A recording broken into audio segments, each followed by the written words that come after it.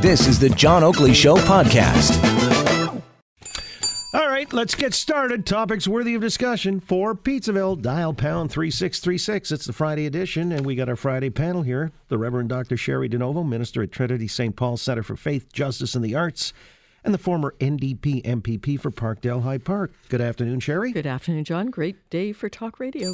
There you go. I learned you're good after all this while. John Capobianco, Senior VP, Senior Partner, and National Practice Lead for Public Affairs in Fleishman-Willard's Toronto office. John, welcome. Welcome to you, and I'm always jealous that Cheri gets the bell and I don't. You got to play your cards right. We'll give it to you momentarily. Michael Giles is with us too, government operative for 30 years, currently Chief of Staff to Deputy Mayor Ana Bailao. Why are you offended by government operative? It sounds like a Jean Capobianco novel or something. James Bond. James Bond. Okay, well, you are an operative, yes, at various levels of government. And so you guys obviously know how this is playing out. You've seen this movie oftentimes, so have I, so have parents. It's the pending CUPE strike. Come Monday, if there's no resolution to the talks that are taking place as we speak, we're told they're back at the bargaining table. Now, my question, I'm just throwing around the horn to get an overview from how you see it at the 30,000-foot level. Is this something that is a fight for social justice, or do you think it's political in that perhaps the unions are taking the occasion to embarrass Doug Ford and, by extension, Andrew Scheer? How does Cheri DiNovo see it? It's social justice. I wouldn't say it's not political either, but it's certainly social justice, and it's the beginning. It's not. I mean, it's CUPE first, then it will be Ontario secondary teachers. It'll be elementary teachers. It's going to be Ontario public servants. I mean, wait for it. We saw it during the Mike Harris era, and we're going to see it again because you can't gut public services, which is what's happening, without a reaction from the people who work there. And I think that's what you're getting. But they've actually spent more money on education. Well, no, depending on how you slice it. I mean, they're firing, depending on how you count it. Firing. But yeah, 3,000 teachers on the chopping block. I just talked to Robin Pilkey at TDSB. Well, you can't cut back on the money you're spending. You can't increase class sizes. Well, is attrition firing? Well, you can't. They literally cut $235 million just from the special ed programs. I mean, these are real cuts, and they're in real time, and people are going to react to that. And teachers especially, and boards too. So, I mean, this is to be expected, and it's not. This is the beginning, not the end of it. Well, that's an ominous note then, if you're right. But when the government's put in a contingency fund of $1.6 billion to transition as the attrition rates, with retirement and such, 10,000 teachers, according to again the, not the Parliamentary Budget Office, but Financial Accountability. Financial Accountability Office saying, 10,000 jobs in the next 4 years, but through attrition, and the $1.6 billion means that there would be, enough funds there to maintain sort of a seamless grandfathering out of some of these positions. So I don't think that's firing, but still, to my original point, is this some social justice starting to rear its head? This is the first salvo, as Cheri says, or is there something else going on here? I mean, they've always fought against every government, the teachers' unions and the school unions, haven't they? Well, especially if you're a conservative government. But let's make no mistake about it. This government has spent more on education than any other government has. It's a fact. And they've also given school boards a chance to be able to go to them and say, look, we're able to help you. We will help you, school board, find savings.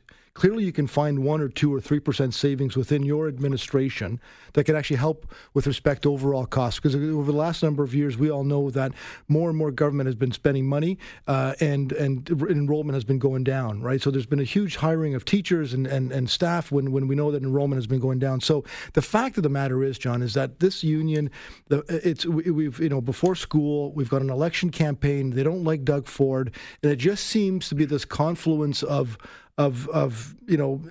things that are happening that give them a chance to be able to strike. And Minister Lecce, I think, to his credit, has been very, very clear about how he wants, in good faith, to be negotiating. He wants them back at the table. It's been the union who's always walked away from the table, not the government side of it. So there's no question that they want to be able to capitalize on this political that's going on now with this campaign, and they want to be able to stick it to Doug Ford.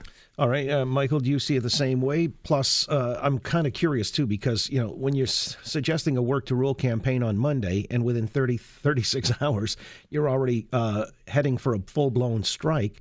It shows that maybe the intent was always there to go to strike. Well, and that's a difficult narrative for the unions, quite frankly, because the government messaging on this, whether right, wrong, or indifferent, has been effective. They're going out there saying, and they're making it about 120 sick days and all this kind of thing. We're talking about a lot of workers here, making about $38,000 on average a year, whatever, the cleaning staff. They're entitled to 11 sick days at 100%, 120 sick days at 90%. But if you look at the average number of sick days taken, it's about 15 per employee. So, we don't have it's not this mass sickened, but, from the public perspective, if you're talking about 120 sick days and you're talking about, the fact that, we were negotiating and all of a sudden everybody stopped and then they're right on strike, you're right. That's a difficult narrative for the unions to manage. And the problem with that is, and Cheri refers to, there's more collective bargaining agreements and bargaining coming up. And, if that narrative is sort of prevailing already, then, the unions may be starting from a back point. I mean, the reality is they're negotiating now. My understanding is they started at 4:30 today. Right. Mm-hmm. So I suspect you will probably see an agreement by Sunday night. All right. But, to your point, Cheri, that this is just sort of the first wave, and then you've got the teachers, because they'll be in a position to strike as well, I guess, having voted a strike mandate. And then beyond that, you're talking about other public sector unions. Is there an appetite for that? I mean, it may be within the union ranks, but the public, if I'm getting it right from people who have called into the program, have lost their patience with this because it seems like it's happening all too frequently. Well, it's happening because of cutbacks, but I mean, you've got to, see also that, there are billions. I mean, I just can tell you from when my kids were in school and they're adults down from when I was in school in the Toronto public school system. I mean, there are a lot of people not there anymore, and the buildings are falling apart. We have billions of dollars worth of repairs that aren't happening in our buildings that the school boards are having to pick up. Again, it's been cutback after cutback with successive governments, true. It's not just the Conservatives that have been responsible for that, but there's a certain point at which you just can't cut anymore. And I think we've reached that point. And the sad reality is that people with means will take their children out and send them to private schools. And so what you're seeing will be seeing is a privatization of the public system, which I think is a terrible Yeah, but who's shame. going to prompt that? There is a tipping point, and I would concede that point. I hear more and more people suggesting that, we go to a voucher system so that the money follows the child. They're getting tired of the public education system. Well, then, children with means get an education and children with others, don't get as good an education. And who's bringing that about, though? Well, but that's, the government is bringing that about because they're the funder. They're the sole funder. Really? Our taxes are the sole funders of our public school system. And I think, though, to Michael's point, and I think it's an important one, I think the narrative that the unions put forward has to be clear, and it has to be about what's best for the students. And in some cases, that's come across well. In other cases, it has not. I think it is what's best for the students, what they're doing. I mean, you're talking about not only $38,000 a year being the average, but some of these people are not paid for their summers off. They just get paid when they work. I mean, this is outrageous. And I remember guidance counselors, and we used to call them truancy officers and things. We used to have so many more adult eyes in those classrooms that we don't have. And the buildings in my riding, billions of repair dollars. But let me ask you, still. okay, but you know what, Cheri? I mean, under the Liberal government of Dalton McGuinty, and you were there, and Kathleen Wynne, education spending more than doubled. Well, so how come we still have the same grievances? They were against Bob Ray for the same issues. Mike Harris subsequent to that. I mean, it's just incessant. Well, what will placate these people? Part of the problem was, Mike Harris kind of revamped the educational system and changed the way we pay and made it a kind of, a per student payment. I mean, you can't run, and then if, enrollment goes down. I had 2 schools in my riding that were slated for closing. They're now busted at the seams. Had they been closed by the then Liberal government, we would be in even worse shape. You can't look at it a per capita system. You have to look at, you've got lights on whether there's 20 kids in the classroom or where there's 40 kids in the classroom. So again, there are certain base costs that have to be done. We have to change the funding formula. And the funding formula that's been in place since Mike Harris is a real problem. All right. Well, again, as you said earlier, too, when the unions are presenting this about their own personal grievances, I don't know if it's really about the kids at that point. Well, and you'll never get the right enough money. There's never enough money that's going to placate the organizations. And quite frankly, there are school boards that have been spending and have been not relocating the money properly and towards funding funding and towards construction and towards better schools. There's been stories about, school boards with iPhones and spending millions of dollars recklessly on issues like that you can actually easily carve away and spend money elsewhere. And I think what Doug Ford is trying to do is simply say, look, there's better ways of spending money. There's better ways of allocating the funds that you get from school boards. And I think the unions are missing out on this opportunity. And they're making this about Doug Ford, which is why I think they're losing the message on this. Yeah, and they are having a problem with the message because, the message is the kids are first. The kids are the most important part of this whole thing. And you go from collective bargaining for 36 hours to a strike. And, these things, you come Monday morning, if there is a strike, there may be some sympathy, and obviously I think there will be for the employees and that kind of thing, but that sort of wears quickly as people start to deal with, taking time off work, finding daycare, all that kind of stuff. And the narrative can turn very quickly if the perception is that this is just about money or just about sick days or whatever else, because these people are looking saying, my kids aren't in school. And don't forget, there's also a lot of ancillary impacts to this. There's all sorts of city programs that run out of schools. There's all sorts of other stuff that happens in schools, and everyone gets affected by that, and people can turn fairly quickly on that. And I mentioned because just at this stage, the government seems to have been controlling the narrative on this more effectively than the other side. And the fact that the government, by the way, Johnny, actually got them back to the table again, and I think to Mike's point, I think this weekend will be crucial, but it was the government that said, let's get back to the table and let's get back into good faith bargaining. Yeah, public perception is really critical at this juncture, and we'll see where that one goes. Keep our fingers crossed that there is nothing too disruptive come Monday morning for the families with kids. All right, let's get back into it. Got a good one going. Topics worthy of discussion for Pizzaville. Dial pound 3636. John Capobianco, Michael Giles, the Rev Dr Cheri DiNovo.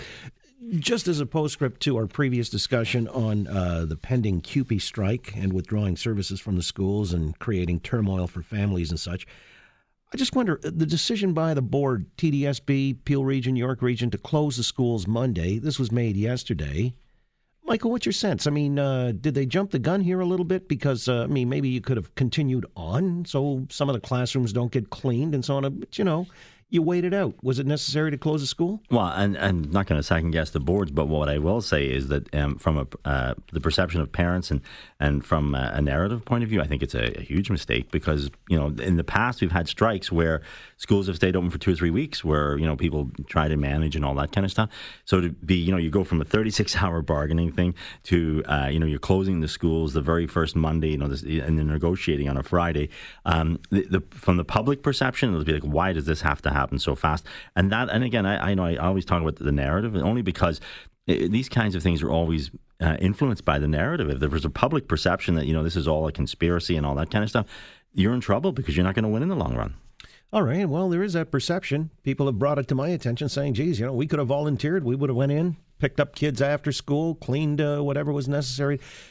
John, was it premature to close the schools? I think it was very premature to close the schools. There's no question that, when CUPE strikes, makes a strike effort and strike notion, leaves the bargaining table, and all of a sudden all the school boards start coming in together saying that they're going to close schools on the very next day. Usually you let a week or two go by or 3 weeks go by to sort of see what you can do. And I think there's a lot of parents who would have stepped in and been able to help and do things, and students in various schools would have stepped in and helped out on various things. But, to leave parents basically empty-handed on Monday, if the strike continues, to find daycare and people from work from homes, just discredits them, and I think it does a disservice to the unions. Quite frankly, it speaks to people's perception about them and saying, well, is there some sort of thing going on? Are they talking to each other? Are they having this kind of effort to try to make that even harder, put more pressure on the government? I think that's the problem. Well, the kids weren't even given the opportunity to wallow in their own filth, Cheri. Well, again, it's not just a one-sided thing here. People are driven to strike. Nobody wants to strike. I think this is the government's brought this on themselves, and now this is what's happening. I think the school boards are doing the prudent thing and absolutely guaranteeing the safety of the students. And if it is an act of solidarity with the unions, good on them. This is, they're concerned about reasonable workloads, and they're concerned about people having a fair shake, and that's, I hope, what we're all concerned about. But they're not concerned about the kids, though. Well, I think they are concerned about the kids. These children are going to grow up. The unions, let's remember, created the middle class, small business and the unions, and this is a world that is we're losing decent All right, jobs so do you quickly. think that they bore in mind the fact that they'd be disruptive to a lot of families on Monday on short notice? Well, again, this is not the union's fault. This is the government's fault for bringing in the cuts in the first But place. the government brought them back to the table. Well, again, we're looking at cuts involving millions of dollars. We're involving lots of jobs, and there's going to be a reaction, clearly. Let me ask about something else, because I want to move on. Time is tight. Andrew Scheer was in town today, and he was talking up a policy on guns and gangs, and as we get it sort of in point form, he wants to get the Border Services Agency, a task force working with the Americans to disrupt gun smuggling routes. Also, mandatory sentences, at least 5 years if you possess a smuggled firearm. He also said something interesting about gangs being categorized as terrorists. Give a listen. A conservative government will formally identify gangs in the criminal code in a manner similar to what we currently do for terrorist organizations. This will help reduce court delays, end the waste of prosecutorial resources, and ensure fewer gang members get released on a technicality. All right. He's also planning to introduce new mandatory minimum sentences for some gang offenses, an automatic parole violation for convicted criminals who return to their gangs after getting out of prison. Now, if you consort, I guess, with people who have criminal records, that's a parole violation in and of itself. But if they are a gang designated as a gang, a terrorist organization, it seems like he's really trying to get stiff on this. And rather than proposing like a handgun ban, as Justin Trudeau had sort of suggested, he'd offload that to the municipalities in their discretion, or a ban on AR-15, the assault rifles that have really not claimed any lives in mass shootings, maybe 2 instances in this country's history in the last 50 years as people have looked into it. Is Scheer all around the net on this one, John? I think he's bang on this one, and I think he's trying to make the difference between what he's trying to distill exactly what the problem is here in Toronto specifically, but across Canada. And he realizes that a lot of the murders and a lot of the shootings that happen, especially in Toronto, as we've seen over the course of this summer and past years, has been gang-related. And I think that what he's trying to do is get to the crux of the problem. He's been talking to, obviously, police officers and the police chief, who basically said that this issue of bail and you know, criminals are actually laughing. They're going in and they're getting out on bail within weeks, and they're committing the same crime, and they're going back in there. So I think Andrew is doing the right thing by saying, look, there are law-abiding citizens who use guns for sport and for recreation, and let's not penalize them and give them more rules and more laws to go for. The real problem is the gangs. Let's get them identified. Let's get them off the streets, and let's give policing more resources to ensure that they have the resources to get the gangs in jail and guns off the street. Sherry, going after the gang part of the equation more important than, you know, suggesting gun bans and the like? Well, I think anything that reduces the number of guns on our streets is a good thing. And however you affect that, that's great. But when will we finally learn that more punishment does not mean less crime?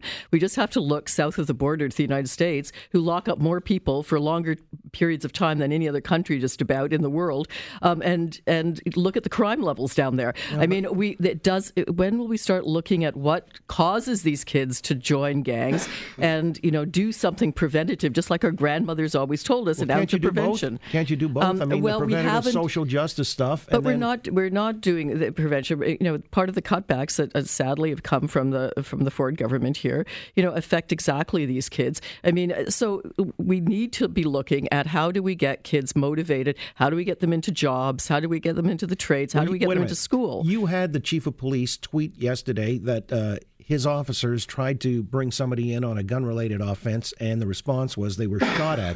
The guy shot at them with a .380 millimeter handgun, and he was out on bail at the time. Chief's question at the very end, it's not a rhetorical one, when are we going to get this right? You got people out on bail that really don't worry about consequences anymore. They're, playing fast and loose with the law. They're laughing at it effectively. Mm-hmm. So, I mean, Sherry, I don't discount the notion that there may be social programs that might eventually change the equation. But in the immediate, don't we need to get tough on some of these things, a little stricter on the enforcement component of things, Michael? I think we do.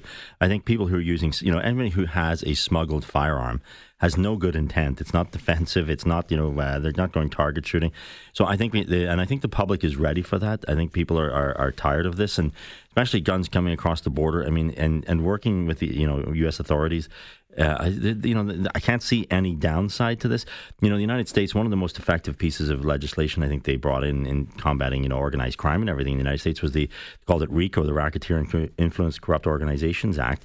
And essentially, it made it a crime to belong to these things, and it got people like John Gotti, and it got people like other organized crime organizations, because just belonging to a racketeering they call it there, but a racketeer influenced corrupt organization was a reason to put you in jail. So I think they have to do something to this. You look at the number of people that are being shot in this city, and the fact that it's almost all gang related. We have to do something. We just have to do something. And the mayor has proposed things, that I think are going to be effective. I think there's other things. We just have to. Everybody has to work on this. And one of the things is stop these guns coming across the border. And a stiffer background check as well, right, Michael? Well, yeah, he's advocating for that as well. That's Scheer's versus Trudeau's plan, and so they're perhaps distinct in that regard. All right, let's get into it. We're into the home stretch. Topics worthy of discussion for Pizzaville. Dial pound 36367. 7 minutes away from the top of the hour and the Global News at 6 with Farah Nasser and Alan Carter right now with our panel. By the way, much being said about the finding yesterday that Andrew Scheer has dual citizenship. Mind you, the Conservatives, they say that Justin Trudeau's a climate hypocrite because, he's got two planes. So are the two situations analogous or one more egregious than the other, Cheri? Well, certainly, I think the Trans Mountain Pipeline is more egregious than the two planes, and that's what's really tarnishing Justin's climate cred. I think on the Andrew Scheer thing, this seems to me kind of a non-issue, except for the fact, remember Thomas Mulcair and Stéphane Dion. They had dual citizenship too, and that was used by the Conservatives against them. But, here's the situation. You don't automatically become a dual citizen. Like his father, if his father's, you have to apply for it. So right. I think if there's anything to the story, it's that he actually wanted to be an American dual citizen. But it's conferred by birth. He's trying to get out from under. He's trying to renounce it. And it takes 14 months. But you can't. You don't. But you have to apply for it. I know my kid's dad was American. You don't automatically have a dual citizenship. You have to apply for it. That somehow has been missed by the media. It doesn't happen automatically, and you don't have to renounce it. You have to apply for it in the first place. But either way, honestly, I think it's not a big issue. All right, yeah. John? Yeah, no, I was going to say, and I agree. I think it's much ado about nothing, and I think the Liberals are trying to jump on anything from anybody that's happening other than themselves, and I think that's a proof point with respect to this. But I do think, though, Cheri, to your point, I think it probably would have been his parent, who would have probably enlisted him or got him to be the dual citizen. The father would have done it, and he would have been proud. His sisters live in the U.S., and I think it's all good. And I think he realized that he needed to denounce it and renounce it, and it's just taken some time. But nonetheless, let's not lose sight of the fact that Justin Trudeau, with respect to two planes, again, the hypocrisy of all this, the fact that he, claims to be the climate change champion of Canada, yet he does this and he says, well, we've bought offsets for it. And well, really, I think people are starting to understand or not understand what these offsets are and what exactly, just because you've got some money and you could throw around somewhere, you can buy some offsets. Well, they bought them apparently, according to reports, from Bullfrog Power. And who sits on the board of Bullfrog Power? Michael Giles. I know. I haven't been sitting on the board of Bullfrog Power for years. It's Jerry Butts. I know. Well, all right. So it's inside baseball. This is one of these are the kinds of things when this is what drives voters crazy. Yeah, and I think the dual citizenship thing is. I'm a dual citizen. I was born in Irish. Irish and British actually, because they both claim Belfast, right? It's two gods and two soccer teams, but they so. And again, I think you're right. I think his parent probably registered it, but I think the other process is where you actually do it is when you initiate a passport. Like I was born in Northern Ireland, so I had a British passport, and I had to, I was by birth an Irish citizen. So when it really became the thing is when you actually apply for a passport. Do they equate? Absolutely not, because millions of Canadians have dual citizenship, and most of them are going to turn around like me and say, we love this country. It's a country we love. It's where we live. It's everything else about it, and it's what we're loyal to. And so compare that to the fact you're flying around with 2 airplanes and presumably with canoes or whatever else on the second one. It just doesn't equate, and it registers in people's minds that seems hypocritical. Somebody actually pointed out that Justin is a dual citizen. He's a citizen of Quebec and Canada. I just didn't. Well, look, we'll leave that on that note. By the way, with Quebec playing large in this campaign and Toronto as well, it's going to be a heck of a night down at the rink tomorrow night. Montreal's in town. This is going to be madness. I was talking to Melissa at the Harbor 60 Steakhouse earlier today because, the Algonquin Roundtable meets every Friday. She was saying like 500 plus reservations. It's a busy week. You want to get yours in. There's some things I'm looking on the calendar. Leafs and Blues, the Stanley Cup champs, are in on Tuesday. Further down the road, Carrie Underwood in town with the Cry Pretty Tour. That's on October the 14th, the Monday of the long weekend. Make your reservations now. It's one of those wonderful occasions when we get to the Harbor 60 Steakhouse, which is really one of the best dining establishments you'll ever get to on any continent. It's renowned, and they've got all the spaces and amenities for whatever your occasion. And whatever your occasion, it's going to be a special one at the Harbor 60 Steakhouse in the iconic Toronto Harbour Commission building right south of the Scotiabank Arena. By the way, as a last order of business, in about 30 seconds or less, this is what came up for discussion with the not quite the Algonquin Roundtable. In North Carolina, there was a guy who sued a gentleman who actually seduced his wife. It was a co-worker, and they had an affair. And so this guy, claiming alienation of affection, won $750,000. And the argument being that this individual who felt wronged, the original husband, says he believes in the sanctity of marriage. He said, I filed the case because I feel that it's very important that people understand that the sanctity of marriage is important, especially in this day and age. And the gentlemen around the table all agreed it was a good thing. The alienation of affection law. They don't have it in every state, but the sanctity of marriage, you've married people. I mean, you're a minister, Cheri DiNovo. I have, and I would say, according to stats, about 50% of marriages have some element of infidelity in them. The lawyers will be very, very busy, John, if this gets out and becomes the case in any other jurisdiction. Well, they've got it in about 5 or 6 states. But I find it... You don't think it's a good law? I find it very bizarre. I don't think that they belong in a courtroom. I think they belong with marriage counselors. Well, they say it's like a personal injury case. You've got damages, you're hurt, and so you call a lawyer. And it's a lawyer's dream. You get indemnified. Makes sense to you in 10 seconds or less, John? What a precedent. Only in the U.S., that's all I got to say. It will never happen in Canada, but only in America, and only in Trump's America, by the way. Well, no, it's North Carolina, and it predates him. It goes back to English common law for 250 years they've been practicing. Michael, good idea or no? It's a great law. No one ever said. It's ridiculous. It's insane. Except the guys at Harbor 60 in the not quite the Algonquin Roundtable. Let's end on that note. It's been a great day and great week for Talk Radio. Thank you, John Capobianco, Michael Giles, and the Rev Dr Cheri DiNovo, and to Dusty Lawless in for Mary Feely, and to Loretta Milnovich for filling in this afternoon. Y'all have a nice weekend. We hope it's not too disruptive. Keep you posted on any developments insofar as the teachers or the education strike. We're done for the day. Have a good night all. See you on Monday. Thanks for listening to the John Oakley Show podcast. Be sure to rate, review, and subscribe for free at Apple Podcasts, Google Podcasts, and anywhere else you get your on-demand audio.